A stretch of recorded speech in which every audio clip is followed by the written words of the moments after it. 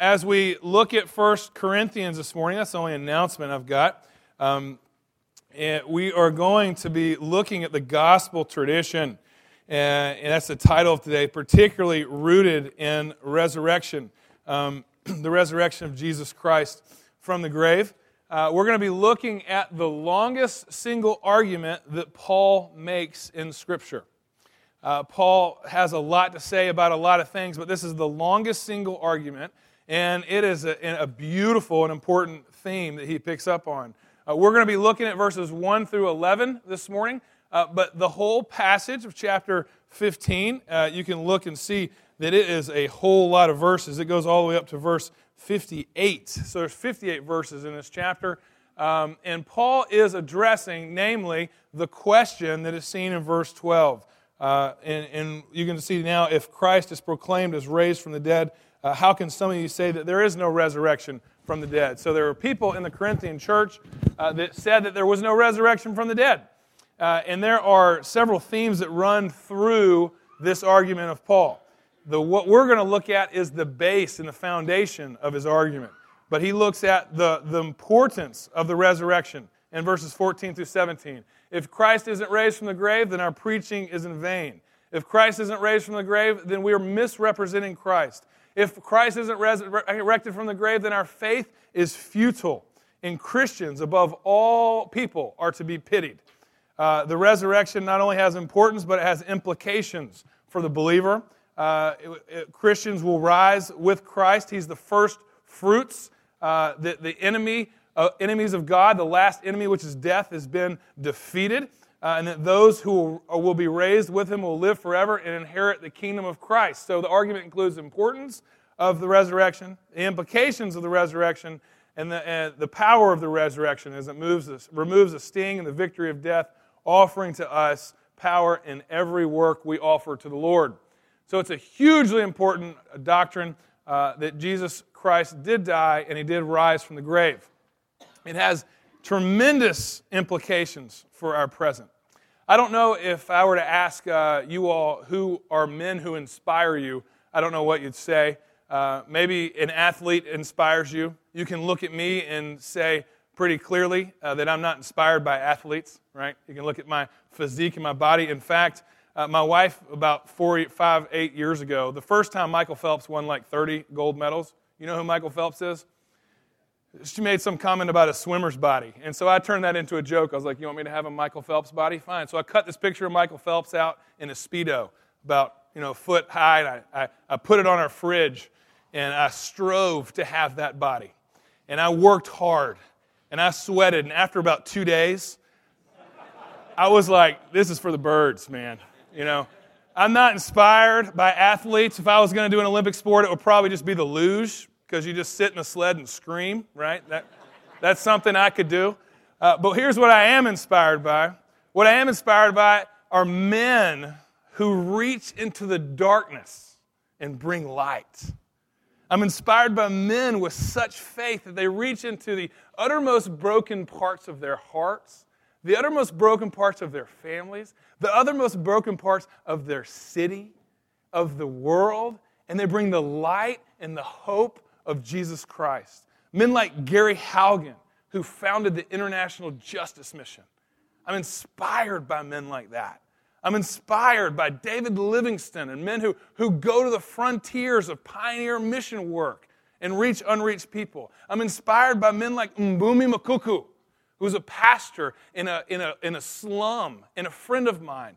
And the slum is what Newsweek calls the worst place on earth. I'm inspired by men of faith who reach into darkness and who live the light of the gospel. Many of you are in this room that inspire me and are doing that in this city. One who's not in this room, whose name I'll just say, is young John Laughlin. And he is a dear friend of mine. And if you know John, he's just like you and he's just like me, but his heart brings light into darkness. Folks, the practical implication of what we're going to talk about today is resurrection. It's bringing life where death is. It's bringing light where darkness is. It's the future of God's plan invading the present reality. And that's power. And that's what we're going to look at today. And it fires me up. So if I get a little crazy up here, then you can dismiss yourself if it bothers you. All right, let's look at these verses. The first, I guess, underlines that you have there. The main argument we see in 1 Corinthians 15 is that what God has done through Christ is both the model and the means of what He will do for all of Jesus' people who belong to Him by faith.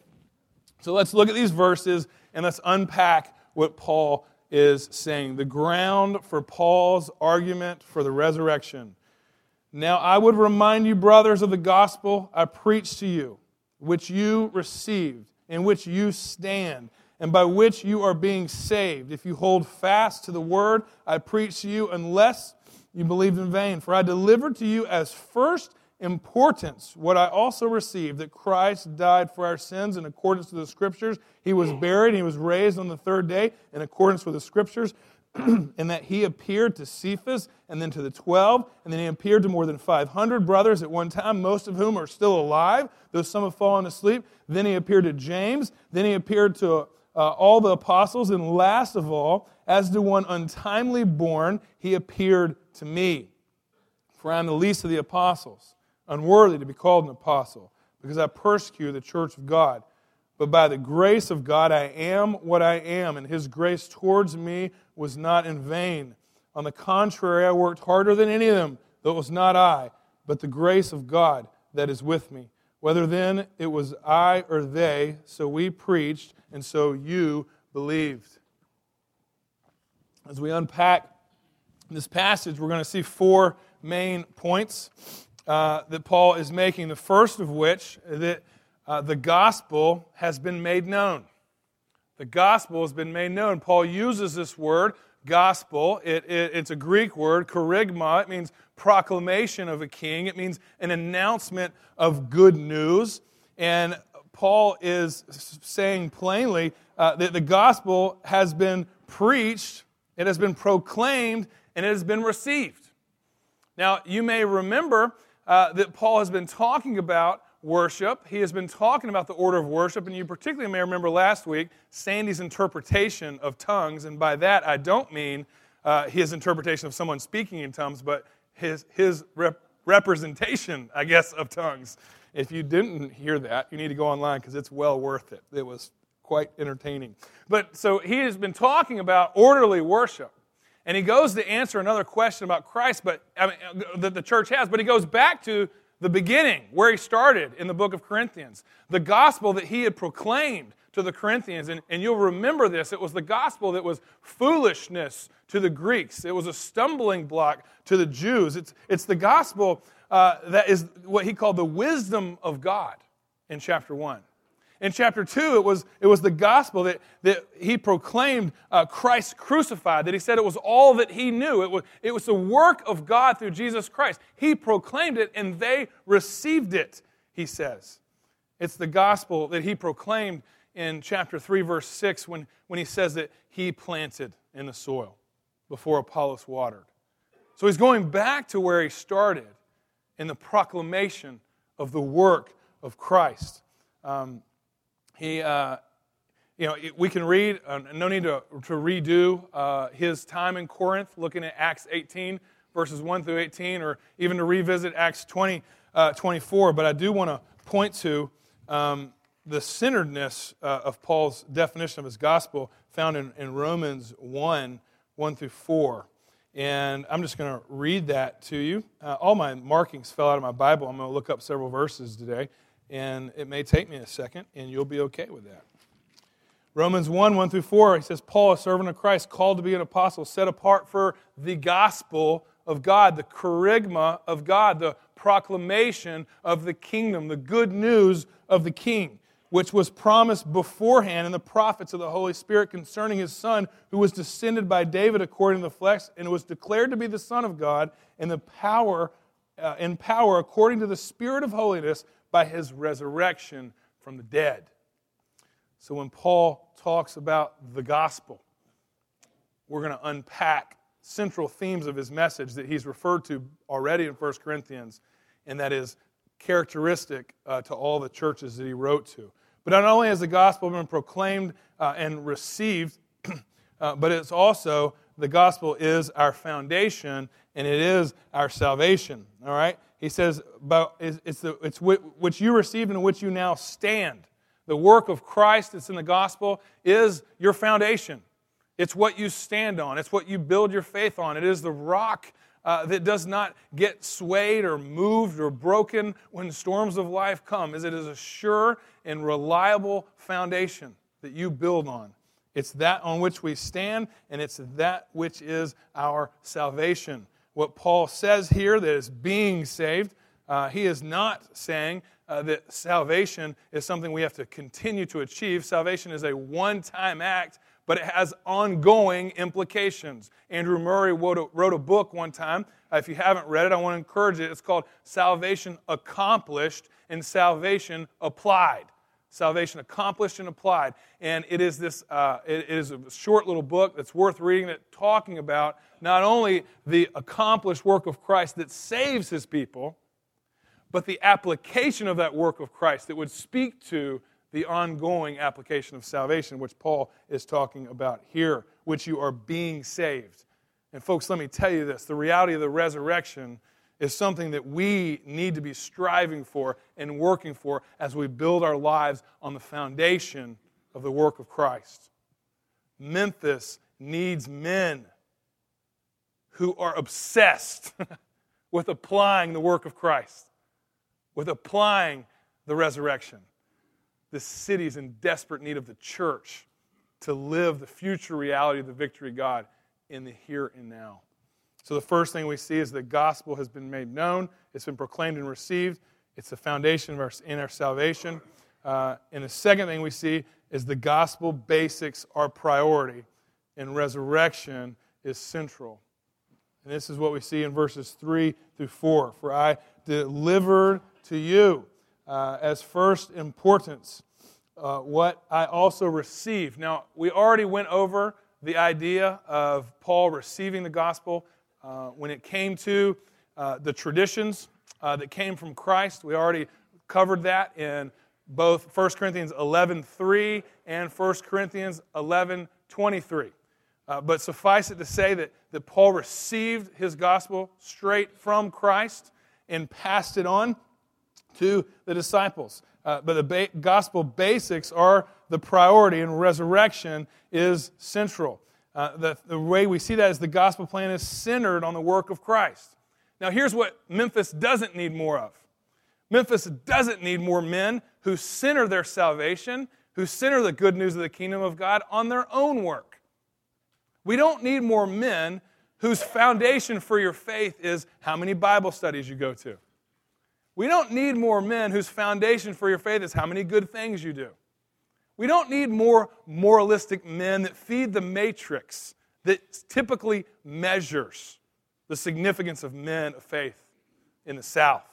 And in Memphis, it's a bit on steroids. Memphis needs men more and more whose faith, whose power, whose gospel that they believe is not centered on your work at all, but it's centered completely on the work of Jesus Christ. Because that's what Paul does here. I delivered it to you as first importance. And he gives us a summary of what the gospel is. That Christ died. That Christ was buried. That Christ rose from the grave. The gospel is not that you go to church. The gospel is not that you do good things. The gospel is not that you know the right people. The gospel is 100% completely that Jesus Christ died. He literally died. That Jesus Christ was buried. He went into the tomb. He was dead. And that Jesus Christ rose from the grave. He conquered death. And that He defeated the greatest enemy. That death lost its sting and its sting, and that people who have faith in Him are going to rise with Him. There's power in that gospel. Much more power than you can give in the proclamation of the gospel. The plan is centered on the work of Christ, not your work. I love what Paul says in Titus 3:4-7. that when the goodness and kindness of God appear, that we were saved, not by our works done in righteousness. Oh, thanks be to God. Folks, you need to evaluate yourself. Does the gospel for you center on your work, or does it center on Christ's work? The gospel not only is centered on the work of Christ, but the gospel plan is ancient in origin. I'm going to look at these verses again, and you'll see I added some out on purpose. That Christ died for our sins in accordance with the Scripture, that He was buried and was raised on the third day in accordance with the Scripture. Now, this is something that was a plan A for God, that God was going to make atonement for sin, that He was going to choose for Himself a people. This could be seen in Isaiah 53. And the resurrection particularly testified in Isaiah 53, 5 through 6. This could be seen that God Himself was going to come and that He was going to take our sin and remove the scarlet color and make us His people white as snow. And that He was going to give us new hearts, Ezekiel 36. And that through the new hearts and the new spirit, there would be a resurrection, a new life brought from death, Ezekiel 37. The plan of God is ancient in origin, and it's centered completely on the work of God. And I find this amazingly humble, and I want to tell you a story that illustrates, in my heart, the gravity with which it would be for a God who loves to sacrifice the way He did. I was at a farm about 3.5 years ago. It was a Saturday morning, and it was down in Mississippi, and there was a few families down there. And it had been raining all week, and there were aspects of this farm where there were hills, and there had been pools that had formed. And it was autumn, it was fall, October maybe, and so there were not only little pools that had formed, there was a lot of leaves that were in these pools. And so it was actually, some of them were hard to tell because they had leaves on top of them, so it looked like just kind of a rolling hill with a pile of leaves in the middle, but it was actually 2 feet of water. You just couldn't tell. So knowing that, I've got 4 kids, and I knew that we had to watch our kids carefully.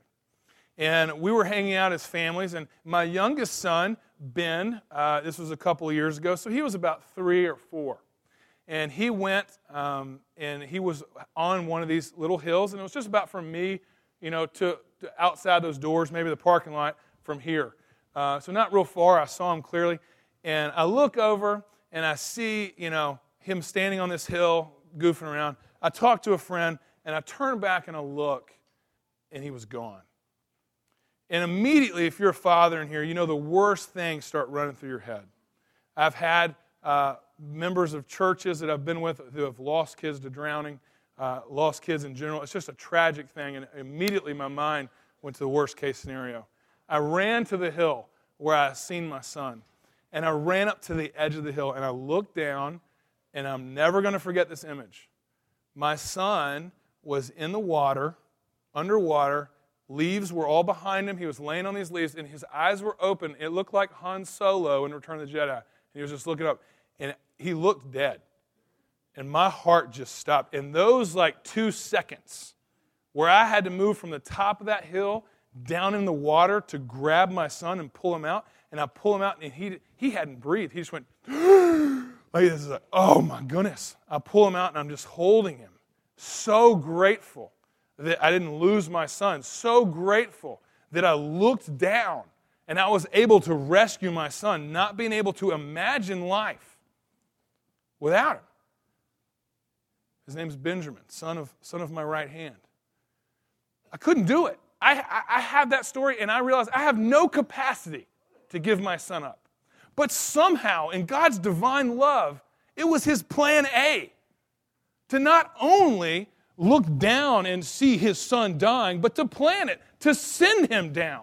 Why? To pay for your sins. This is an ancient plan to give you victory, to give you hope. That God so loved the world, He so loved you that He gave His Son. And when we try to add our moralistic efforts and our performance to our salvation, we are minimizing His great love and His great work for us. There is power in His love and His plan that is ancient in origin. And you can look at Psalm 16, 8 through 11. You can look at Acts 4:33, 17 and 32, and you'll see God's plan from the beginning was to purchase for Himself a people and to reach into the death that is the decay of our lives from sin. We were dead in our trespasses and sins, but we've been made alive together with Christ and to bring life. And the Jews who studied the Scriptures, they expected this resurrection. They expected life to come from death. And this is what's so amazing. If you look back on John 11, verse 26, and you remember the story of Lazarus dying. And I'm going to read you these verses. But when Lazarus died, Jesus went to see Mary and Martha, and he was dead. He had been in the tomb several years. And this is what Jesus says to him, beginning at verse 20. He says, "So Martha heard that Jesus was coming, and she went to meet him. But Mary remained seated in the house. Martha said to Jesus, 'Lord, if you had been here, my brother would not have died. But even now I know whatever you ask from God, God will give to you.' Jesus said to her, 'Your brother will rise again.' Martha said to him, 'Oh, I know that he will rise again in the resurrection on the last day.'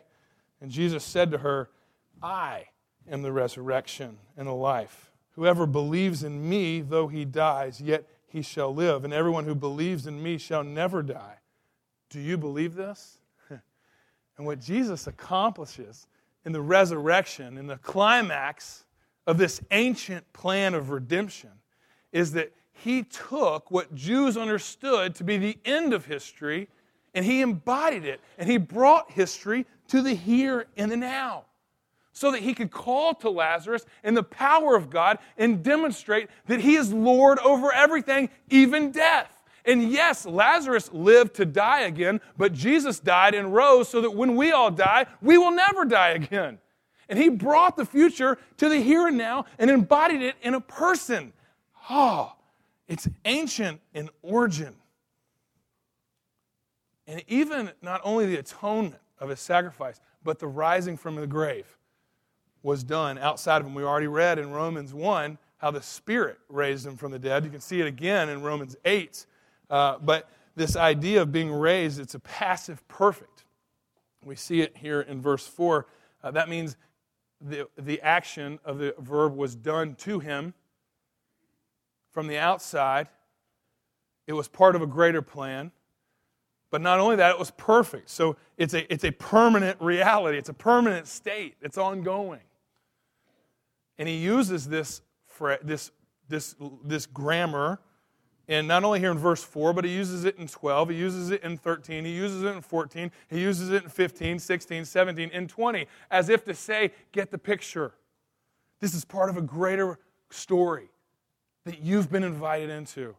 And in the same way that when we celebrate the Lord's Supper, as we talked about in 1 Corinthians 11, and we bring the past work of Christ to the present, the resurrection takes the future victory of Christ and brings it here to the present.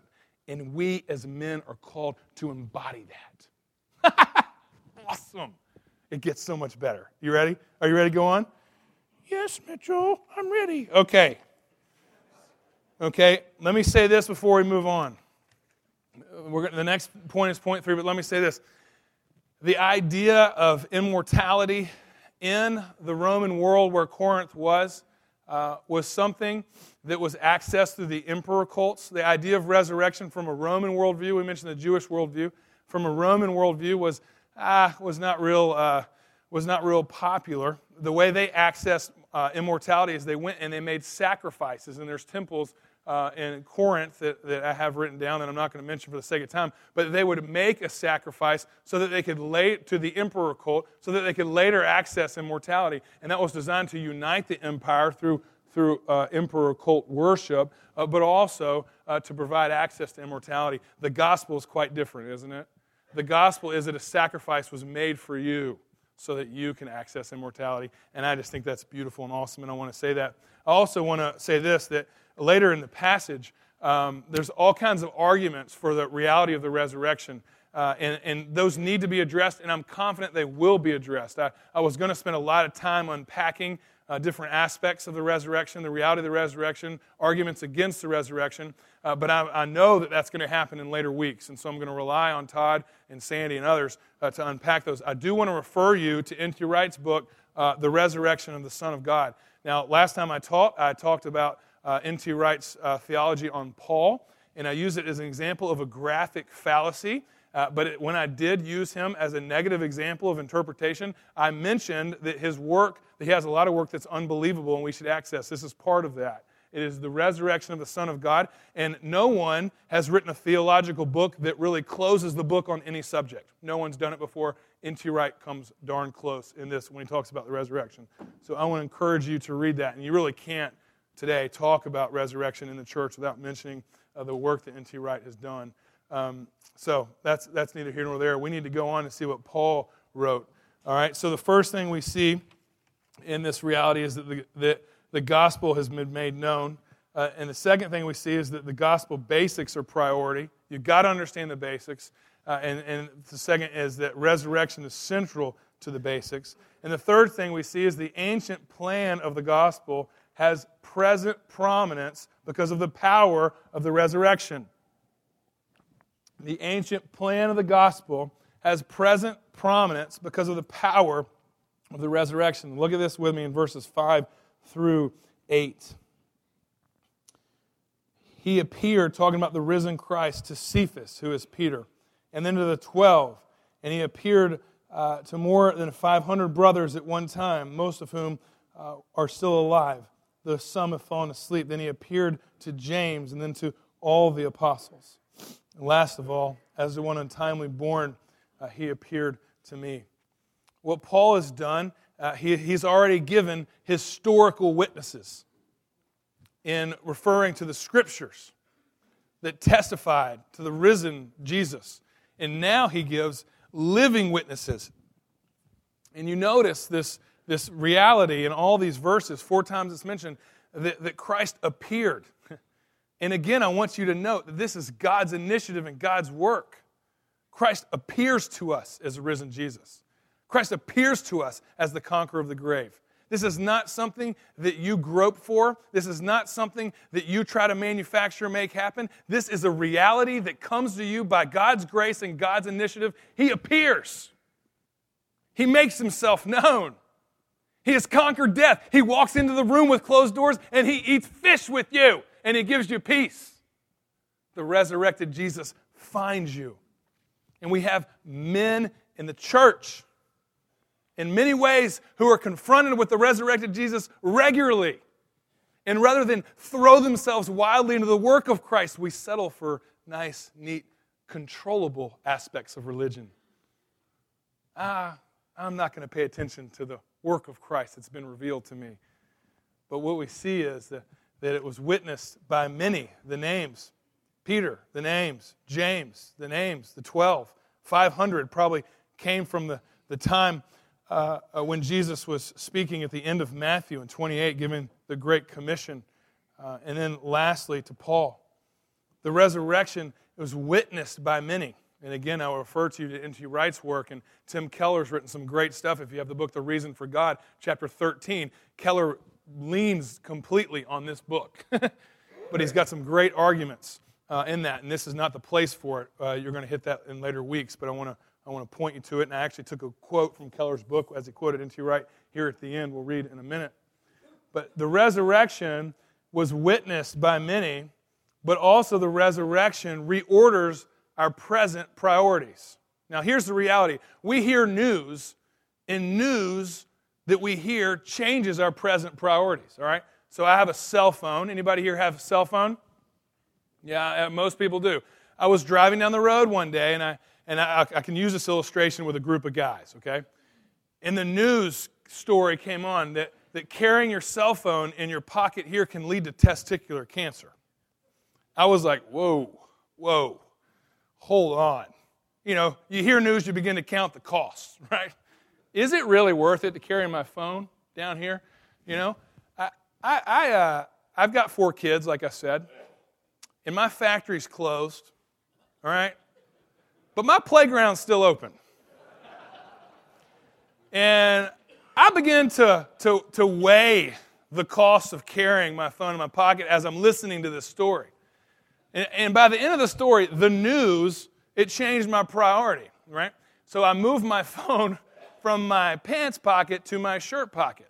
And I felt better about myself, but then I realized I've got a different muscle right here called my heart, right?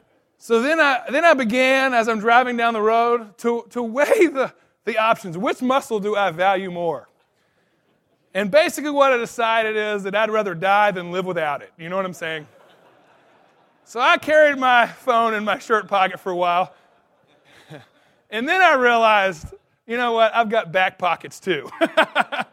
So I'm just going to carry it back here, and if I've got to get a cheek removed, then maybe I'll look a little more like Michael Phelps, okay? So, because I can stand to lose some junk in my trunk, you know what I'm saying? Okay. Here's the point. The point is that when we hear news, it changes our priorities. Look at the list that Paul has. Peter. You remember Peter? Jesus had died and raised from the grave, had died and been put in the grave. What did Peter do? Peter went back to his old ways. Peter went back to fishing. And what happened when he encountered the risen Jesus?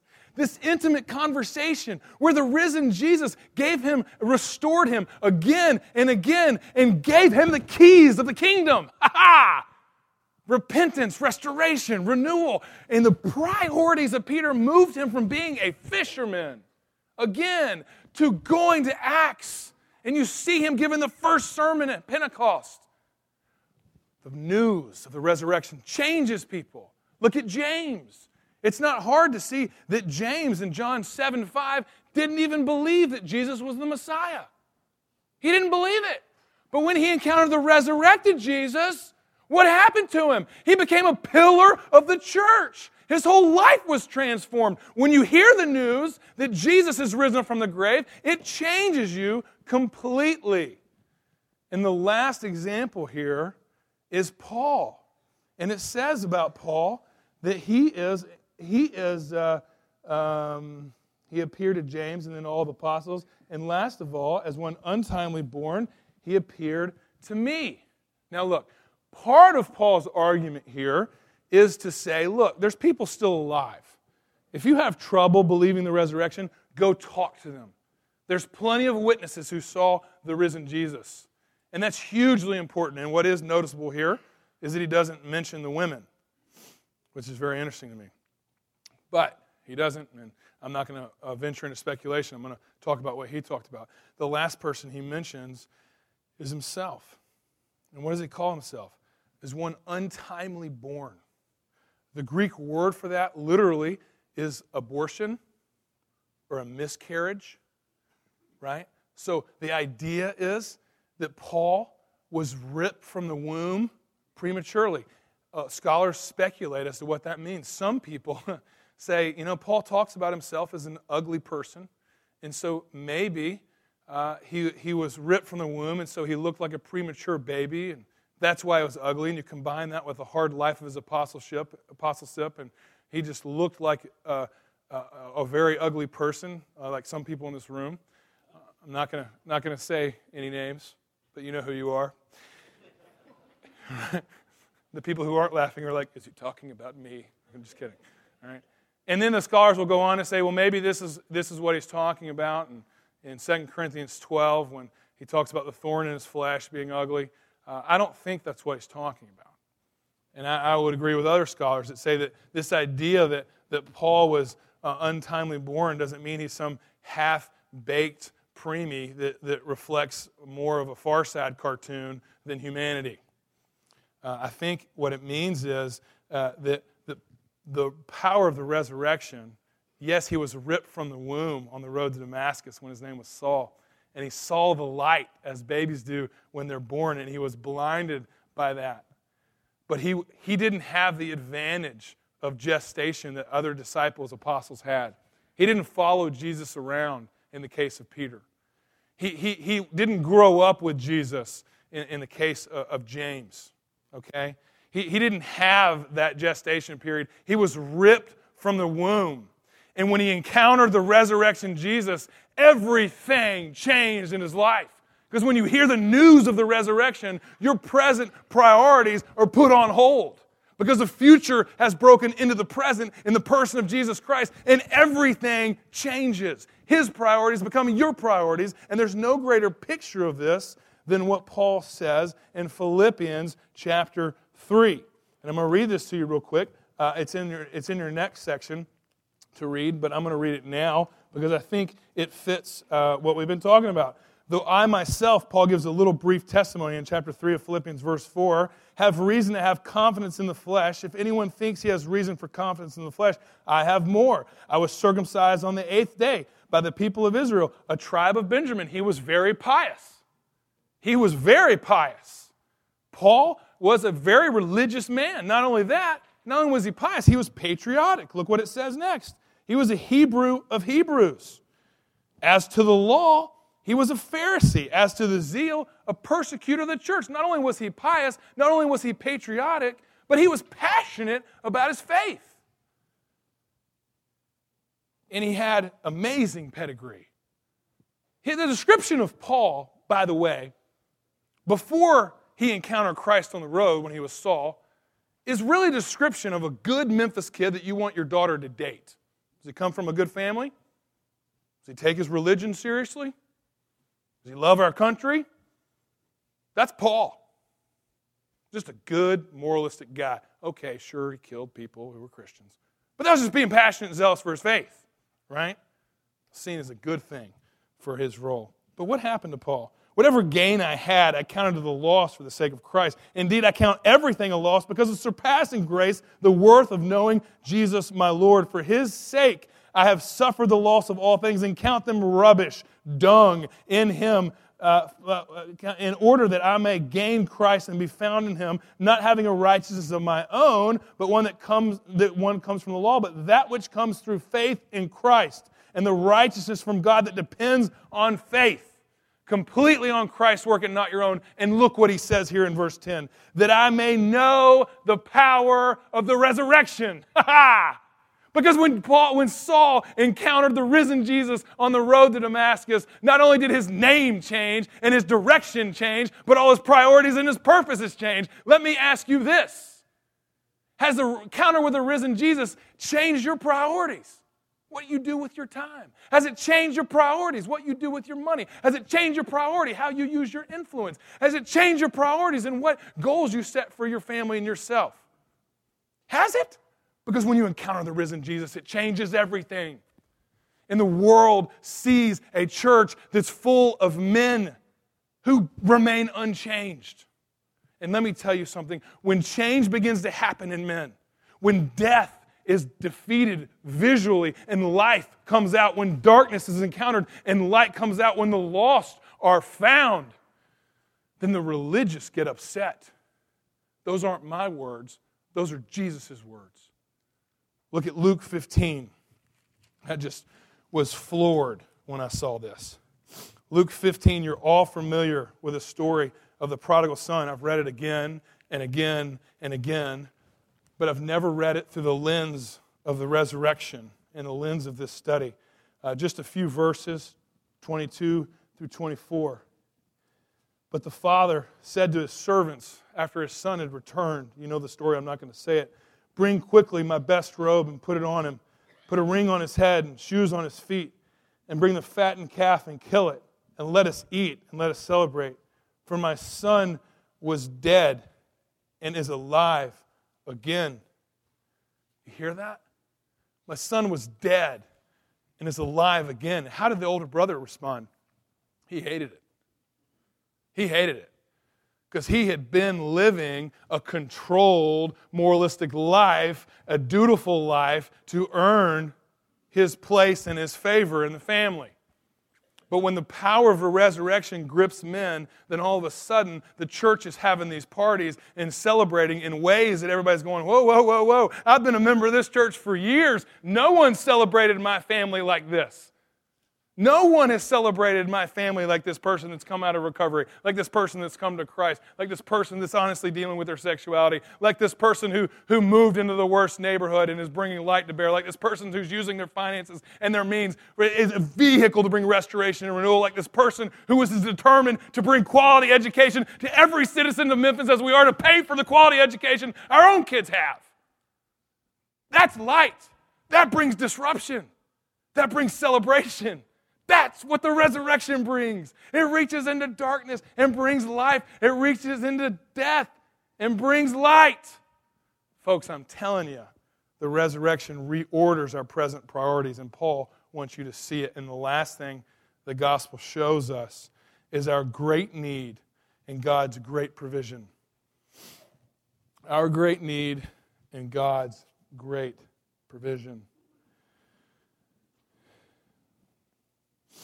Resurrection doesn't leave people the same. Resurrection doesn't leave places the same. Because it's the work of God in us and through us. The first thing we see is that the gospel highlights the grace of God. Look at verse 9 with me. Paul says, I'm the least of the apostles, unworthy to be called an apostle because I persecuted the church of God. Here Paul calls himself the least of the apostles. In Ephesians 3:8, Paul calls himself the least of the saints.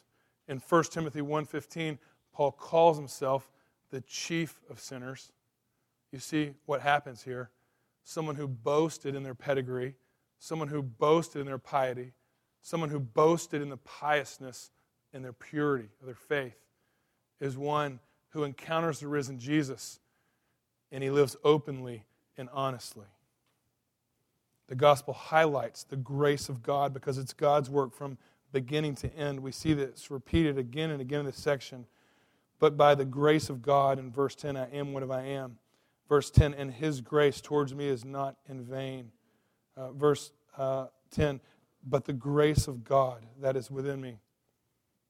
Folks, men, you see, the gospel, if it really is God's work from beginning to end, it frees us to live with nothing to hide and nothing to lose and nothing to prove.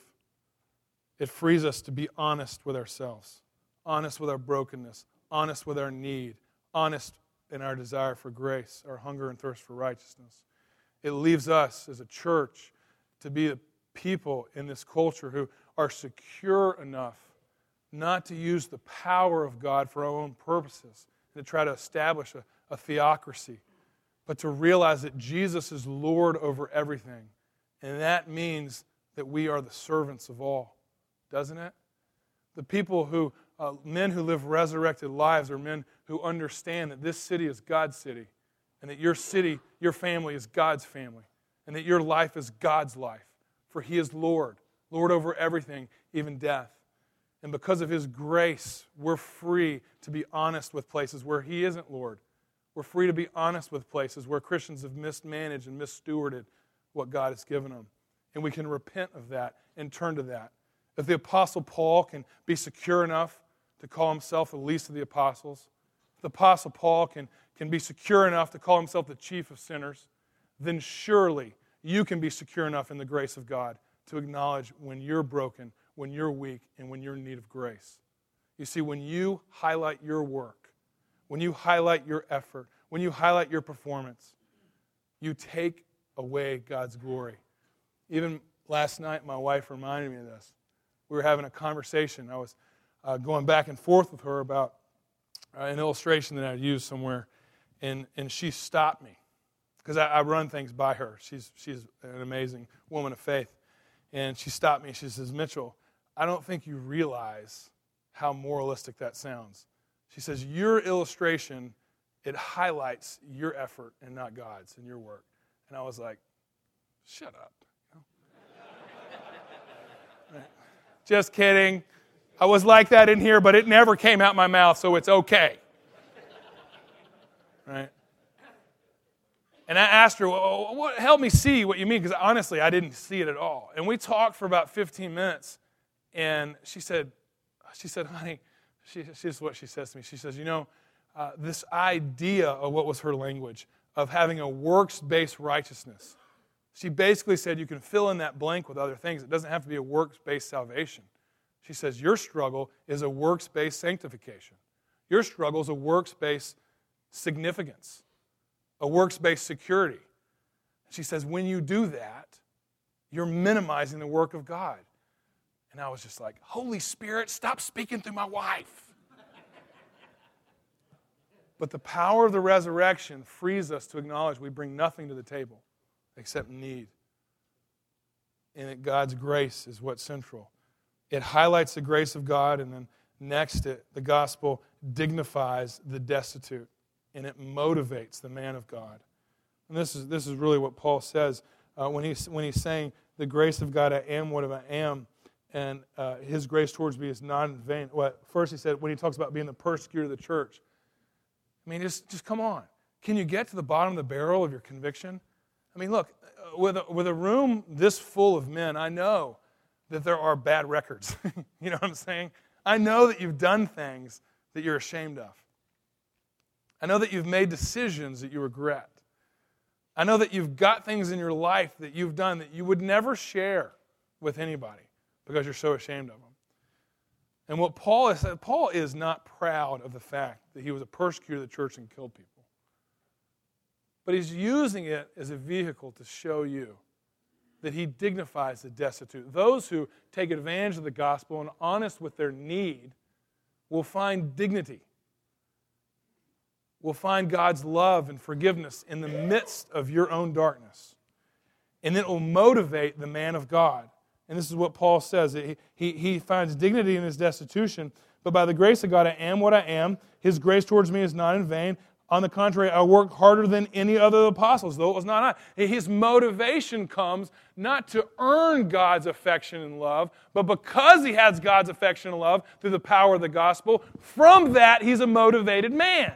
You see the difference? The difference is looking at a picture of Michael Phelps and saying, I can do that to my body, and trying hard and going, forget it, this sucks. And saying, you know what? My wife loves me, and so I want to be healthy so that I can be around for her and the kids. It looks very different. On the one hand, I'm going to have a chiseled body like Michael Phelps. I'll never have that, and I can spend my life trying to get it. On the other hand, I can stay fat enough where other women don't want me and fit enough where my wife does. You know what I mean?